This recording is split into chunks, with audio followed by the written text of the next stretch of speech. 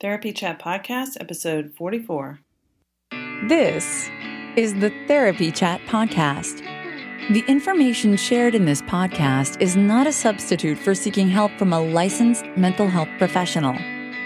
And now, here's Laura Reagan, LCSWC, with today's episode.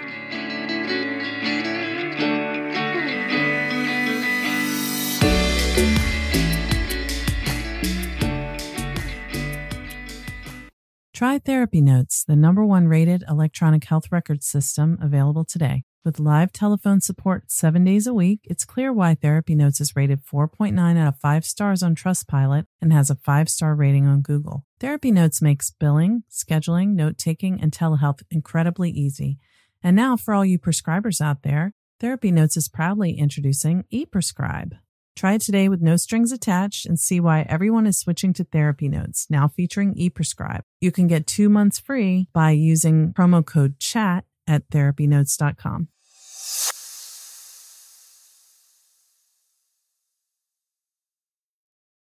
Trauma Therapist Network is a website to learn about trauma and how it shows up in our lives and to find a trauma therapist. Go to traumatherapistnetwork.com to find a trauma therapist near you today.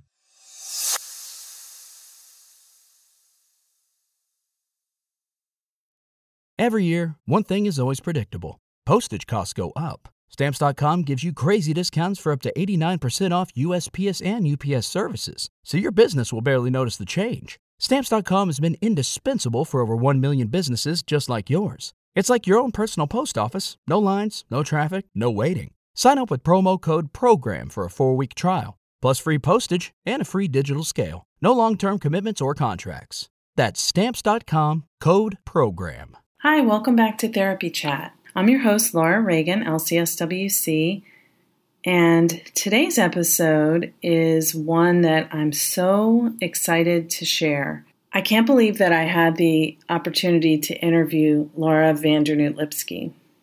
Laura is the founder and director of the Trauma Stewardship Institute and author of Trauma Stewardship, an everyday guide to caring for self while caring for others. She's widely recognized as a pioneer in the field of trauma exposure, and she's working with survivors of trauma for more than 3 decades. I talked about Laura Vandernoot-Lipsky's work in episode 24. It's really been impactful for me because as a therapist working with survivors of trauma, at times I've felt so isolated and discouraged. And we talk about self-care, but I really felt like sometimes it's lip service. You know, we talk about self-care, but we don't actually practice it.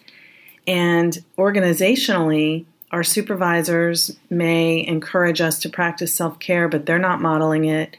And the effects of trauma are just pervasive and widespread, both for our clients and for us as we do this work. So one thing when you've been doing trauma work, working with people who've experienced the worst things anyone can imagine, it kind of makes you begin to feel like we who do this work, we get it, but other people don't get it. And in a way, it's just the isolation of trauma that makes us feel that we're different from everyone else. But it's true that in our lives, we find that people don't want to hear about our work. When you go to a party and people say, "So, what do you do?" and you say, "I work with survivors of sexual violence," people just shut up after that. When you say, "I work with people who are homeless," or "I help children who've been abused," it's just, people don't want to talk about it. They don't know what to say. It brings up uncomfortable feelings. And while I get that, it can create a situation where we end up having nobody to talk to about our work. And it's so important to us, and we're so passionate about it. So we talk about it with our friends who are fellow trauma therapists and people working with survivors of trauma. And, we're all kind of in an echo chamber, just talking about our work and how hard it is. So when someone suggested the book Trauma Stewardship to me, and I hadn't heard of it, I just went ahead and ordered it because I do that. Someone says a book is good, and I'm like, okay, and I get it. But I bought the book and I started reading. I was gripped from the first pages because her stories, particularly the story that she opens the book with, hits so close to home. I recognize myself in those words. And if you haven't seen Laura Vandernoot Lipsky's TED Talk called Beyond the Cliff, it's so good. And she tells the same story that starts the book. When I heard this, both in the book and the TED Talk, I thought to myself, she gets it. She's one of us. So if you're a trauma therapist and you're listening, prepare to be inspired. And please look into everything else that Laura Vandernoot Lipsky does because she's amazing and so positive while being real about what this work is like. She's not just blowing sunshine where you think, oh, yeah, that would be nice, but not in real life. She's talking about real life and keeping it real. And knowing that she's done the work, I have the utmost respect for her. Before we start, I want to be sure to tell you that at the end of this episode, I have a little talk about my new offering, which is a trauma therapist community. And I hope this offering will combat the isolation of doing our work and help prevent and address vicarious trauma and secondary traumatic stress. So listen to the end for information about that. Registration is now open, and the link is there so you can sign up if you're interested. It's a time-limited offering that will run from September 2016 through January 2017, and depending on demand and how it goes, I may extend it. I'm hoping that it will be of benefit to people and that it's something I can keep going past January 2017. So if you're listening to this after that time, feel free to check my website and see if it's still going. I've talked long enough. Let's go ahead and get started listening to my interview with Laura Vandernoot Lipsky. Hi, welcome back to Therapy Chat. Today, I'm so honored that I have a very special guest. Laura Vandernoot Lipsky is here with me today. Laura, thank you so much for being on Therapy Chat. Oh, I'm so happy to be here. Thank you for inviting me. You're welcome. I just want to pick your brain about your work. And so to start off with, in your book, Trauma Stewardship, and your wonderful TED Talk, you're very clear that in your life there was a point that you realized the trauma work you'd been doing for a long time had really taken a toll on you. Can you talk a little bit about that? Yeah. So what happened for me was that I started doing this work formally when I was about 18 years old. And sometimes, as one can do at that age, if you've got a lot of stamina and you've got the time, there can be a huge amount of oneself and one's time that you can dedicate to it. So that's what I was doing. And that's what all of my friends who were doing this work and my colleagues were doing, is we spent a lot of time working, and we worked a number of places, and they were all extremely intense places. So homelessness and domestic violence and sexual assault and child abuse, and all of that was within this larger context that we're all working on of systematic oppression and liberation theory. So had a lot of stamina and had a lot of passion and had a lot of love and a lot of commitment, and had very little to no context for what we were doing in terms of how we were going to sustain. And maybe that was short-sighted of us, and maybe it was a developmental stage when you're that age where, you can be pretty in the now. So I did that work for a long time with no kind of thinking about how to sustain, and, passion and anger and rage and politics can carry you for quite some time. Right. And so, for me, it became evident. A number of people brought it to my attention. A number of clients I was working with brought it to my attention. So there were a number of people who really, tried to communicate to me that they felt I was having a hard time, and it took me a long time to come to that understanding. But when it did, it was a combination of people trying to reflect that back to me and communicate that to me, as well as me finally having, just what many of your listeners might be able to relate to, is just when you finally have that moment in your life where you're really able to see how much you're tripping and how much it's all getting to you and how much it's all adding up. And for a lot of us, we don't do that necessarily on our own terms, but we do that, sometimes when you're sitting across from a doctor, sometimes when a loved one says something to you, or sometimes when your kids don't want to talk to you anymore. I mean, sometimes it comes out of more of a crisis. So part of the hope, right, when we do this work is that we're able to independently, proactively, preemptively gain some insight into this. So you can do it on your terms as opposed to where you're having to do it from a reactive place. Yeah, absolutely. So, and I mean, that's the thing is that we are helpers. We do not receive help. We give help. So it's like, that's the superhero kind of role that we take on with all of our passion and love for the work and our dedication and selflessness. But it always comes back to bite you because at some point, obviously this very tough work that we do takes a toll on us because we're humans. And if we weren't, we wouldn't be any good at our jobs. Right. Yeah. And I don't know. I mean, I know for me how I was raised in a number of traditions, both in my life and certainly in the work, where there was that very intense communication, whether it was implicit or explicit, of if you care enough and if you're committed enough and if you're down with your cause enough, you're going to suck it up. I don't know how it rolls out for other people, and I don't know for how many of us get to your point of what you're saying is like, no, we don't take care of ourselves. We take care of other people. We don't focus on ourselves. We focus on other people. And where that ever became like an either or situation, I don't know. And I don't know how many people relate to it that way, but I do think there can be this sense of, there's a lot there. I mean, I think there's pride and there's ego and there's like, it's not, I mean, many of us come into this work because we're not trying to be self-reflective, like if we're trying to be self-reflective, we might choose something else. So I think it can get really complicated pretty quickly.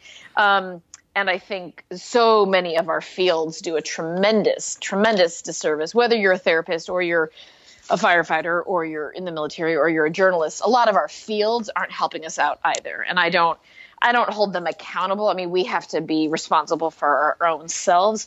Also, it's nice when we have a field that is conducive and supportive to us. I mean, in terms of training us in school around it and in terms of then encouraging it, as opposed to, again, some of the implicit or explicit ways that we're led to believe that we're weak if we need help or something's wrong with us or we're selfish or, building on a lot of that socialization and internalized oppression. Yes. Which can be the effect of the work and the setting, like you said. And for example, if you're an emergency room doctor and you go through med school and you have to do these 36-hour rotations where you don't have much time to sleep and everything's a crisis, it's no different from being in a domestic violence shelter where it's a 24/7 environment and there's crisis all the time. And, so it's nurses, doctors, it's, anyone who's in a helping profession, not just therapists and line workers in any mental health profession or any helping profession, firefighters, police, and we all just have this sort of, I know I've talked to many, many, many, many, many people who just don't think that we are supposed to show any kind of weakness, and people see it as showing weakness to say, I'm not okay. That was really upsetting. I need some time. I'm not taking care of myself. I'm not eating well. I'm not doing good things for my body. Right, absolutely. And even with that, I mean, there's a few things. It goes beyond where we can get competitive with each other. We can really martyr ourselves, and we can participate in that martyr culture. And, when I present, I exaggerate it deliberately, and there has not been one group of people with whom I've worked who have not related to this. And I mean, this is every field I've gotten to work with. And even though I present it in such like an exaggerated way, I mean, every time I present it, people know what I'm talking about, where it can get so extreme where you have the team on the 4th floor of the building looking at the team of the 3rd floor in the building, or the organization in the north part of your community looking at the organization in your south part of the community.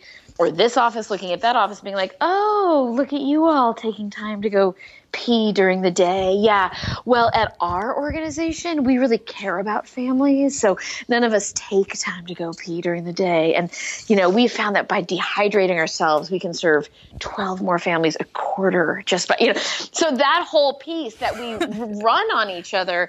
And it's actually not such an exaggeration when you look at it on the ground, where people really feel like it's some kind of a weakness to need to eat lunch, I mean, these are those you places take that a like lunch? Yeah, exactly. Where it's like these, and people do the thing like, oh, must be nice, good for you. And I was recently in Boston and I was talking, there's a beautiful woman there I was talking to, and we were talking about all the different levels it goes where, again, it looks like if you shower regularly, if you like put any attention into your physical appearance as opposed to just portraying a downtrodden, because many of us have internalized, like, if you care enough about what you're doing, and again, if you have that level of commitment, you're gonna have this downtroddenness, So if it looks like you shower regularly, then people are like, I'm sorry, do you not have a caseload? Or like, are you not like, do you have she time must to not do be this? busy enough. Exactly. And this woman in Boston, she said anytime she wears something other than like, like a black t-shirt and jeans, like literally anytime it looks like she's done anything, people consistently come up to her and they're like, well, look at you.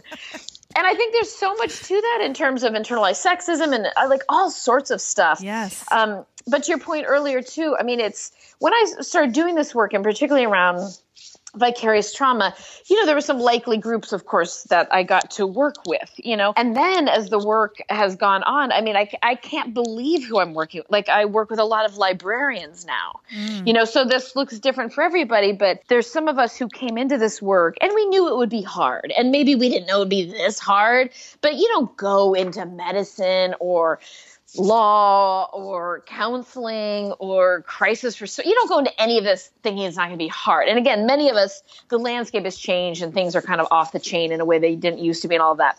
But then there's people, then there's library scientists who are like these incredible librarians who go into their work because they love The Great Gatsby and they love Shakespeare. And now they find that they're in these hospital-like settings instead of in their libraries, where their libraries have turned into community mental health centers. They've turned into domestic violence response places. I mean, they've turned into these places both because of funding and what's happening in their city. So that's a whole other kind of cohort who I'm working with, is all these different fields where they're like, whoa, whoa, whoa. I signed up for this. I didn't sign up for this. And of course, that's what public educators have been dealing with for a long time, where they're like, I wanted to work with like adorable children. They're like, I didn't want to deal with, I wasn't thinking I was working with like hungry kids. I didn't know that I was working with abused kids. Yeah. I didn't know that I was having to do active shooter drills every month.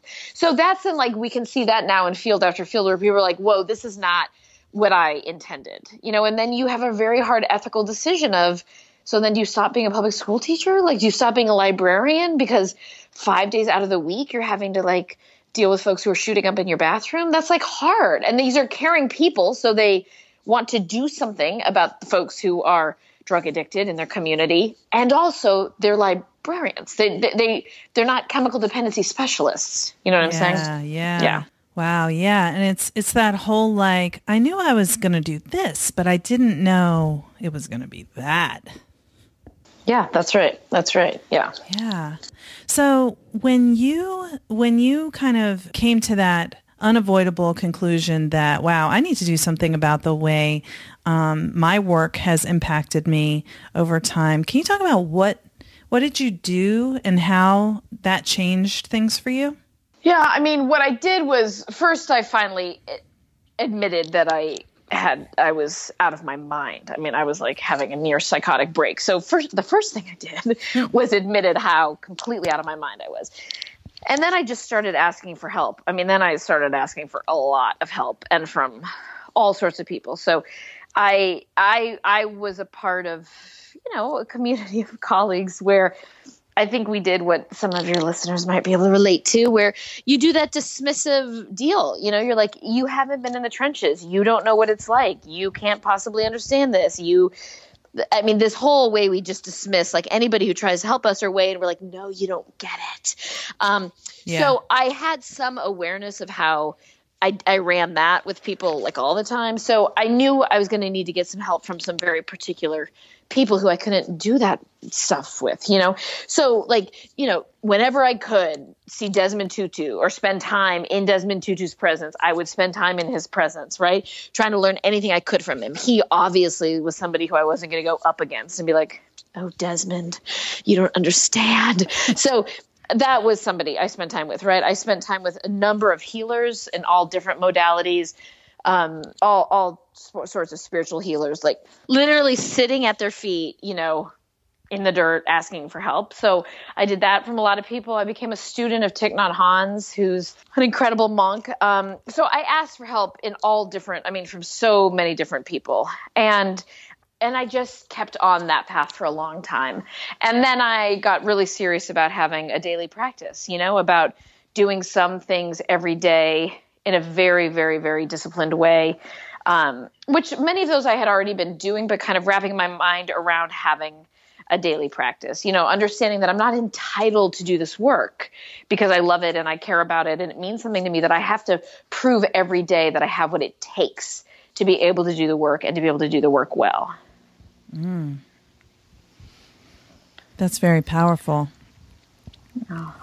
And what you said about becoming a student of Thich Nhat Hanh makes sense because there's something about your presence that's very serene and very like, what really was the most impactful for me when I heard you speak a couple months ago is that you believe that there is still hope in spite of how awful things can be. And I think doing trauma work and seeing so much despair and feeling helpless, you know, and even when you're not doing trauma work, but when you're a librarian and 5 days a week, people are shooting up in your bathroom and you're just like, I don't know how to solve this and I want to make a difference and I just feel so helpless.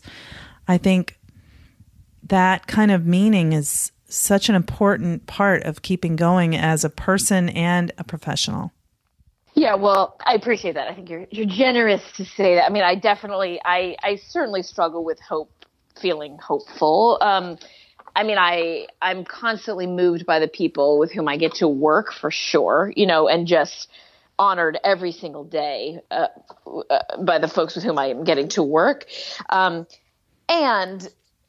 I certainly grapple a lot with, wow, the world, goodness.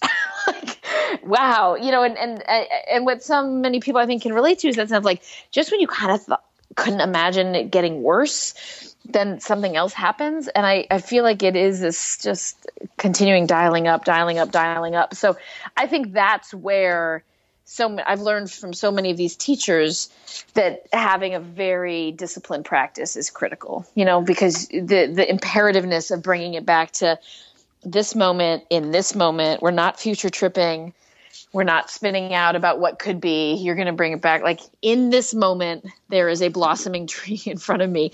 In this moment, I don't have food poisoning. In this moment, my children are okay. In this moment, this organization I'm working with, they seem to be doing well. You know, that you just keep bringing it back to in this moment. And then whatever's not going well, then you deal with that.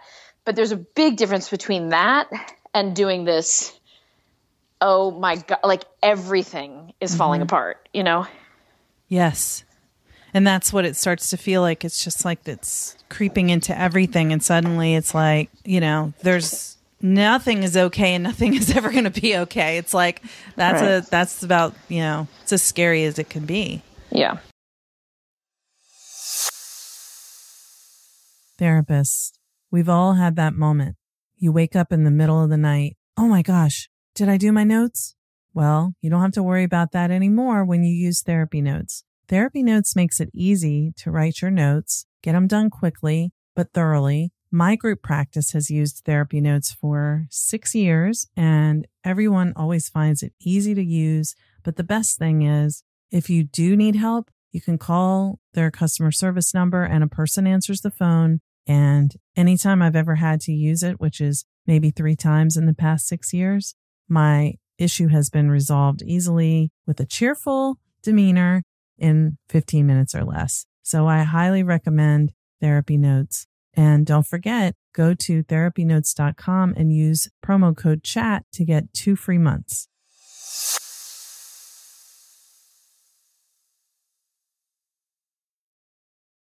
So can you talk about some of the daily practices that people can use to lessen the impact of trauma and this work? Yeah, I mean, much of what I do when I talk with people about this is I try to come up with the things that seem to be the most efficient, most effective, and least expensive, because the majority of people I'm working with, almost none of them are like, we have abundant resources. Mm-hmm. Certainly organizationally, institutionally, systemically, most of these folks are not, bathing in abundance. And then many people, just how poorly so many people in so many of these fields are paid and compensated. So it's not like anybody in their personal life, at least the people I'm working with, are not like, oh yeah, I'm set, So I try to come up with the least expensive, most efficient, most effective. And what I do is I've drawn on what's been passed down to me from my teachers. I tried to kind of what we know to be true in terms of, community after, tradition and practice, and whether it's religious or spiritual or a community of people, that like just time honored traditions, like what all of our ancestors did to be able to survive, drawing on those. And then of course, now there's so much research into, first there was research in the brain, and then there's research into gratitude. There's research into, so that for a lot of people, they want research, mm-hmm. so now there's a lot of research that's available as well. So, a lot of what I talk about when I talk about vicarious trauma is this idea of, this cumulative toll that happens, and this idea of becoming very saturated over time. And some of this is building on the work of Peter Levine and other of our colleagues who look at this idea of just saturation, right? And that if we're not tending to our nervous system, if we don't have an intentional way, I think about it in terms of like metabolizing, right? So everything we're exposed to and what we witness and what we sit with and what you hear and what you take in, all of that, how do you metabolize it? And how do you readily metabolize it? So you don't metabolize it only in the evenings, and you don't metabolize it on the weekends, and you don't metabolize it during your sabbatical, which you probably never take, but like in the moment metabolizing, because we want to pay very close attention to not becoming saturated. Because for anybody who has ever reached their brink, coming back from that is really difficult and mm-hmm. hard and painful. And sometimes it's sometimes not coming all the way back. Right. Yeah. So talk a lot with people about this idea of metabolizing. And so for me, I think about it, the language I use is this idea of a daily practice, right? So you can call it a daily-ish practice, you can call it whatever you want. But really this idea, which we talked about a little bit about a few minutes ago, that I think we need to shift.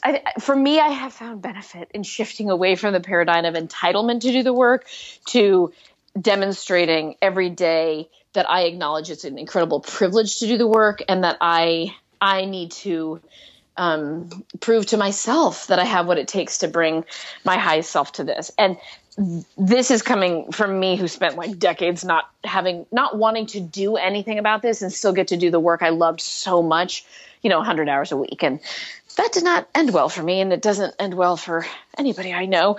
But I, of all people, was somebody who really, really pushed that. And then when you dive into this more deeply, you really see, again, that in teacher after teacher and tradition after tradition, it does seem like it requires that we do something every 24-ish hours, right? And they say there's 1,000 doors to enlightenment, but that you're doing something every 24 hours with an intention of cultivating your capacity to be present, right? And to be able to metabolize everything you're witnessing and what you're experiencing, and you're able to deepen over time this abiding sense of presence.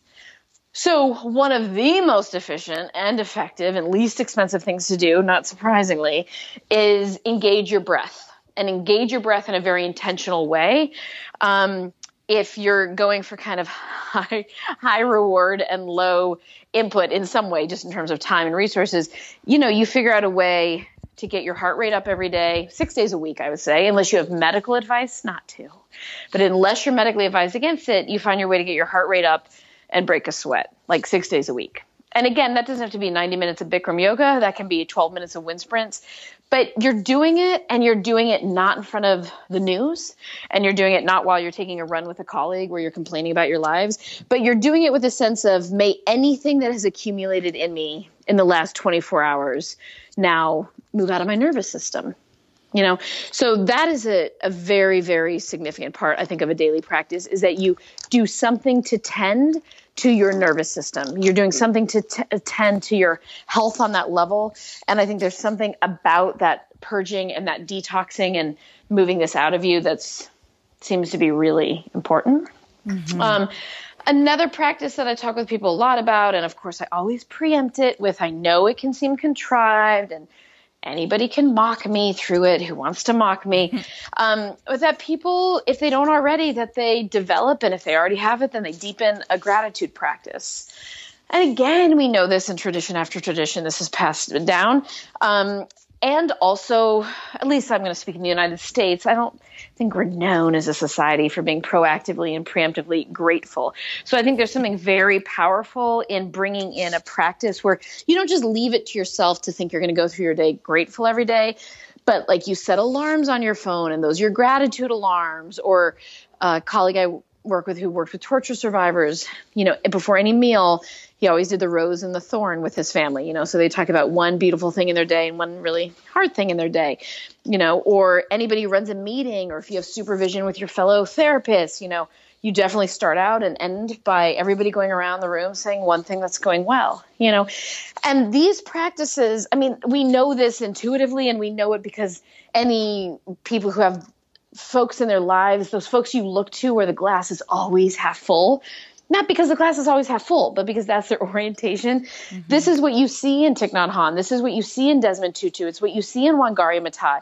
It's what you see in these folks, that they're not having an orientation that the glass is half full because that is that is their orientation. And again, anybody who's been through these big waves in life, that few things sustain you during those times as readily as an ability to find meaning and an ability to find something to be grateful for. And in terms of logging your 10,000 hours or helping your, neural pathways connect, man, you want to do that over and over and over every single day, So that's another, I think, really important part of the practice. I talk a lot with people about limiting their exposure, just being very, very mindful about. Thich Nhat Hanh talks about being really intentional about your consumption. So you can think about that in terms of exposure. Like, do you need to work 5 days a week? Could you work 4 days a week? Could you work 3 days a week? Being really thoughtful about that, being thoughtful about where you volunteer. Again, with consumption, being incredibly intentional about conversations you participate in, media you watch, what you listen to, that kind of whatever you're doing, you're able to ask yourself, is this of benefit? Like, to what benefit am I doing this or engaging in this? And that can be gossiping in a workplace, right? That can be watching a particular show. And it doesn't mean that you're just, it doesn't mean that you're like, I only drink chamomile tea and you watch nature shows. No, but like, if you're diving into a particular show, you're diving in with an intention of what you're doing. If you're participating in a conversation, you're not saying it's supervision when you're just gossiping with a colleague, that you're being really just honest about what's happening, right? So I think that the other pieces that we talk a lot about with people for practice is consumption, Another part of a practice we talk about, and this takes no time, it's just kind of a reallocation of where you put your thoughts, is being very, very clear every day. You spend a moment a day, when you're making your breakfast or sitting in traffic, where you just ask yourself, why am I doing what I'm doing? That you always remind yourself that this is a choice. It's not being done to you. You can choose to do it differently. You can choose to not do it. So those are some of the practices that we work with folks on. And again, other than the working out, most of them don't take much time, if any. Yeah. Well, that's so helpful the way you listed them out like that. And I remember when I saw you in Connecticut, you were talking about working out, 6 days a week. And I immediately thought, oh, haha, like, that's impossible. Who has time for that? Like, no way I can do that. I can't, like, that's fine, but not for me. And then you said in your talk, so if you can't do that, what are you doing instead? And I thought, overworking, being on Facebook, like I knew right away what I'm doing to prevent myself from doing something good to take care of myself. So I like how you talked about, how am I doing with that overworking? How am I doing with that neglecting myself and things like that, like not being unrealistic that those habits creep in. Can you talk about that a little bit? instead of saying, okay, so I'm going to change my life. This trauma's really affected me. So from now on, I'm not going to binge watch Netflix. I'm not going to, drink 3 glasses of wine a night. And talking about how those kinds of things that we do to avoid the way we feel, being aware that that's going to happen, but how do you change it by doing less instead of just trying to be unrealistic about, oh, I'm not going to do any of that anymore. Sure. So there's unrealistic, and then there's the kind of judging and all of that we do with ourselves, right? There's all of that too. So I think part of the way I think about it is just how do we do this work and do no harm, Yes. And so again, much of it is, I just appreciate when we can be honest about what's happening and we can be accountable. So, if you say, I don't have any time, that's just not, I want you to I think it's helpful for us to look at what's not true about that, and I say that to medical residents who actually have no time, but I think being able to be really honest with ourselves about the default places we go of I don't have any time. I'm busy. It would be selfish of me to do this. My kids are needy. My boss is a nightmare. We can list all these things, which again might be compelling in the short term, possibly. But then if you really kind of travel down the route and go to the essence of what is that about? You've created your life in a way that you have no time for doing something that literally could keep you alive. This is what I talk with people about is you do these things as if your life depends upon it. Because honestly, when we look, so much of my work, is I get called into places after very sad things happened, including with our colleagues. Yeah. So us paying attention to rising suicide rates in our field, I cannot tell you how many people have approached me and described to me about their cancer and their heart disease. And I'm not saying anything about the causes of these. And person after person will say, I can tell you exactly when this cancer started. I can tell you exactly. I will tell you what my doctor said to me about my job and my heart disease, Mm. So I think being able to look at wow, have I really created this kind of existence where I don't have time for something that might actually keep me alive and doing no harm. There's staying alive. And then there's, how are your personal relationships going? Do you have any personal relationships left? How are your professional relationships? Do they leave a lot to be desired? Because remember, most of us are going to hold it together on the job. But the place where the harm is going to start creeping in generally is in our immediate part of this web of life, even as you're tending to parts of the web out there.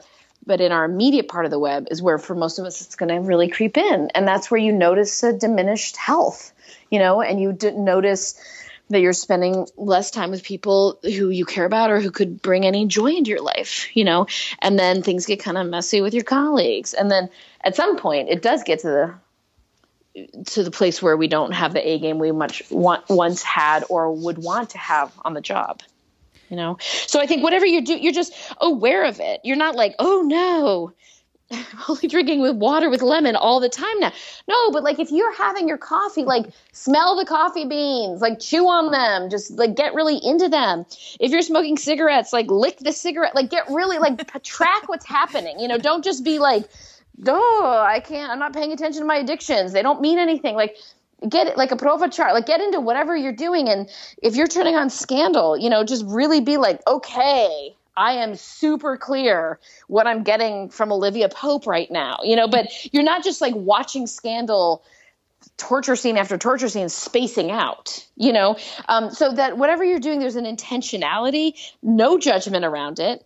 And you're just clear of right now, I might need something of the level of Scandal to kind of go where I need to go in my head. Fantastic. You're tracking it, but that you're not just doing this thing of I'm not paying attention to anything that I'm consuming, because then there's not an accountability and you can't change it. And then there's then where's the power in our lives? Right. Yeah, exactly. Doing everything mindfully, even if it's licking your cigarette. Yeah. With intention, right. A quote that you shared in one of your presentations is something that I found very meaningful. And it was, I don't know if I'm going to pronounce this right, but it was by Chogyam Trungpa Rinpoche. I say that right? No, yeah, Rinpoche. Yeah. Rinpoche, thank you. Being able to hold the sorrow of the world in your heart while never forgetting the great Eastern sun. It it makes me think of remembering that there is beauty in the world, no matter how hard things are. And I think that's so powerful for our field. Yes. Or for humanity, just like everyone as we struggle.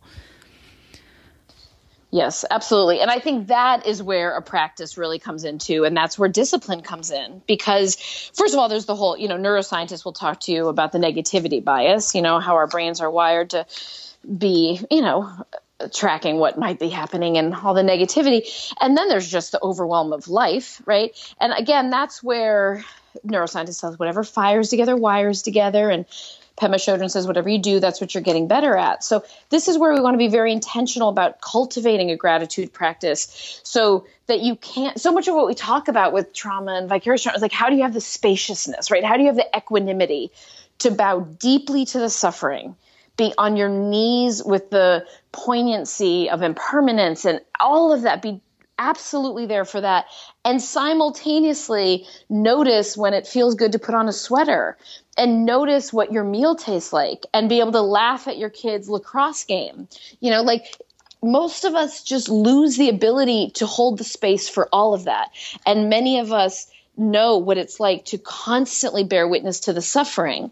But the idea of just linking, threading together, beautiful moment after beautiful moment, not like those moments that change your life. I'm not but the reality of everyday living where you're like, I found a parking spot. My child got the teacher they hoped for in September. This person I love picked up when I called them. Moment after moment after moment. And that helps with the equanimity and that spaciousness, because just in life, one is having to kind of mitigate everything that's going on that's hard. But then for any of your colleagues who have chosen to do really, really, really hard work, it is imperative that we have practices where we're able to bring ourselves back to what is going well, and that allows us to have that spaciousness from which you can do this work. Yes. This has been so wonderful. Thank you so much for everything you've shared. And I feel it's truly invaluable what you're doing, because there are so many people who are afraid to look at, how they're feeling and to do anything about it. And if listening to this might make them say, I wonder if I could make a change, it would be so much worth the time that you took to talk to me and I took to talk to you. I appreciate it so much. Oh, absolutely. I really thank you so much for inviting me. You're welcome. So, Laura, can you tell us how people can learn more about what you're doing, where you'll be, and all that stuff? So Trauma Stewardship is our website, and folks can jump on there and hopefully they'll find it easy enough to access whatever they would like. There's a short film on there that talks about our work. There are some interviews. I was able to do a TED Talk. I was invited to do that in a women's prison. And so there's that on there. So there's a number of resources on there. And then if anybody has any questions or if we could be of help or service in any way, we just really encourage people to reach out and be in touch with us. Awesome. And they can get in touch with you through the website too? That's right. Perfect. Thank you so much for being on Therapy Chat today. Oh, thank you. Thank you for your work, and take good care. Hey, everyone. This is Laura Reagan again. I hope you enjoyed my interview with Laura Vandernoot-Lipsky. She's amazing. I find her so inspiring. She's funny, she gets it, and she's extremely knowledgeable about not only the effects of trauma exposure on us as the people who work with survivors of all kinds of trauma, but also how to live through this work and not just be surviving, but thriving. The strategies that she mentioned are very powerful. They're simple, but they are truly effective. And I know that as I've incorporated the strategies that she mentioned, I feel better every day going to work. I feel better every day leaving work. I feel better when I'm at home. I sleep better. So I hope you found some information that was valuable for your life and that can help you live in a way that feels better for you and have more meaning in your work, more connection in your life. And as I keep saying, we need you. We need you to do your good work. So please take care of yourself so that you can keep on helping other people. This work is so important and so valuable, and I don't think people tell us that very often. Of course, we don't expect the people we're helping to go overboard thanking us and expressing appreciation, because that's not what we're doing it for. But it's nice to know from your community that you matter. Your work matters. Please keep going and be well. In just a moment, you'll hear me talking about my trauma therapist community that I've just started. Registration just opened now in August 2016, and I hope you'll stay tuned and listen to what I've put together, see if it might be the right fit for you. Thanks so much for listening to Therapy Chat, and as always, please visit iTunes to leave a rating and review and subscribe so you can receive all the newest episodes as soon as they come out. Hi, I'm Laura Reagan. I'm an LCSWC, independently licensed social worker in Maryland, and I practice outside of Baltimore working with survivors of trauma. My particular practice is focused on working with people who have experienced childhood trauma, usually related to physical, sexual, or emotional abuse and neglect.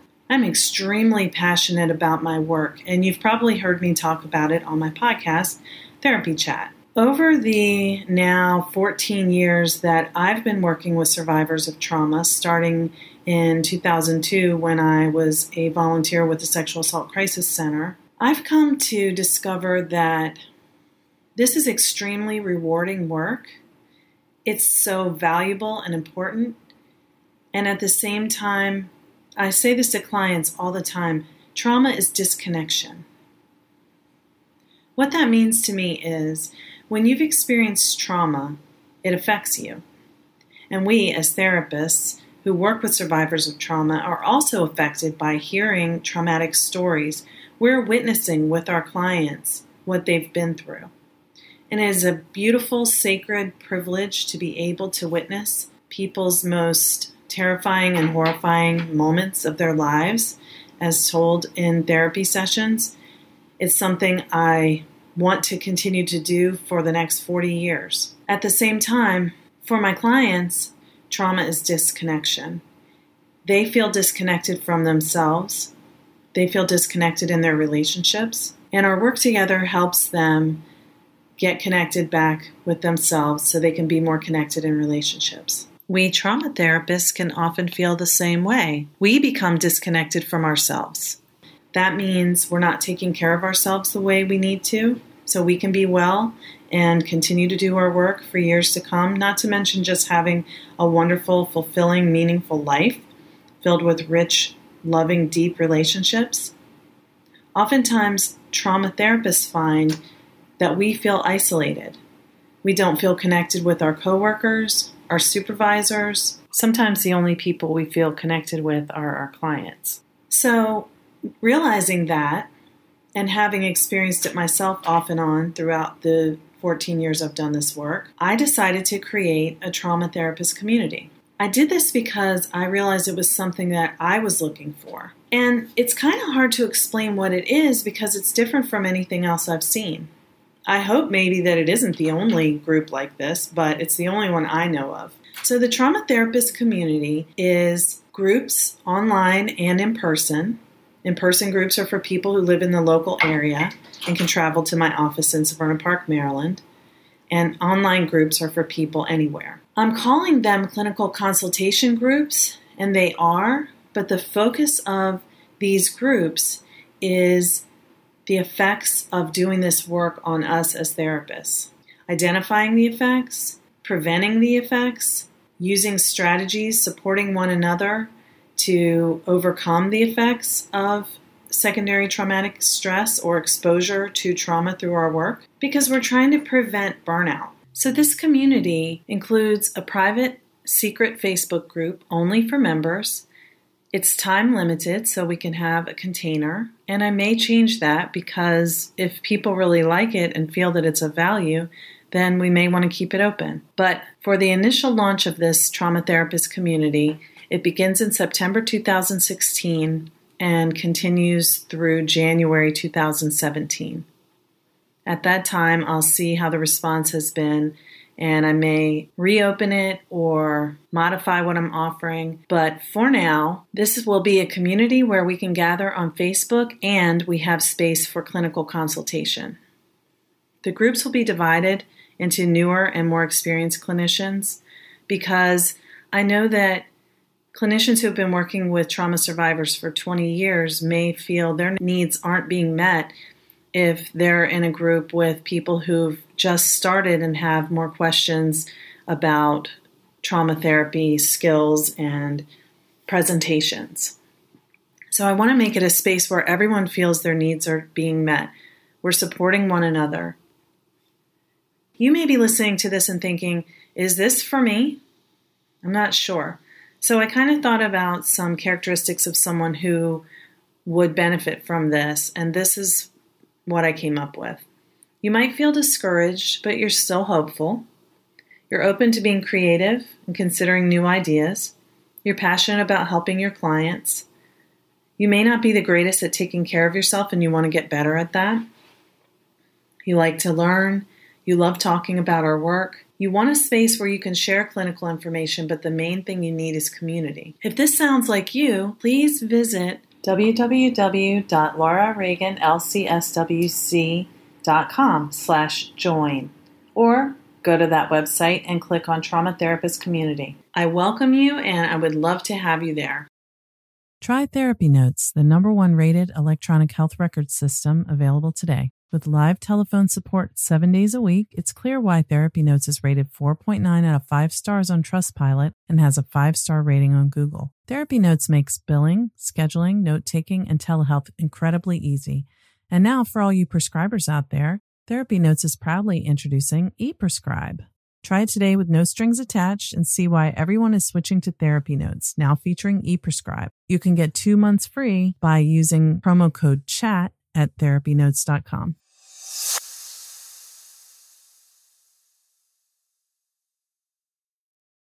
Trauma Therapist Network is a website to learn about trauma and how it shows up in our lives and to find a trauma therapist. Go to traumatherapistnetwork.com to find a trauma therapist near you today.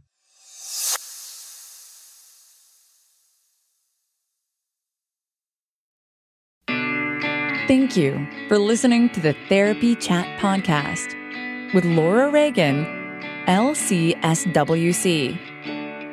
For more information, visit Laura's website at www.laurareaganlcswc.com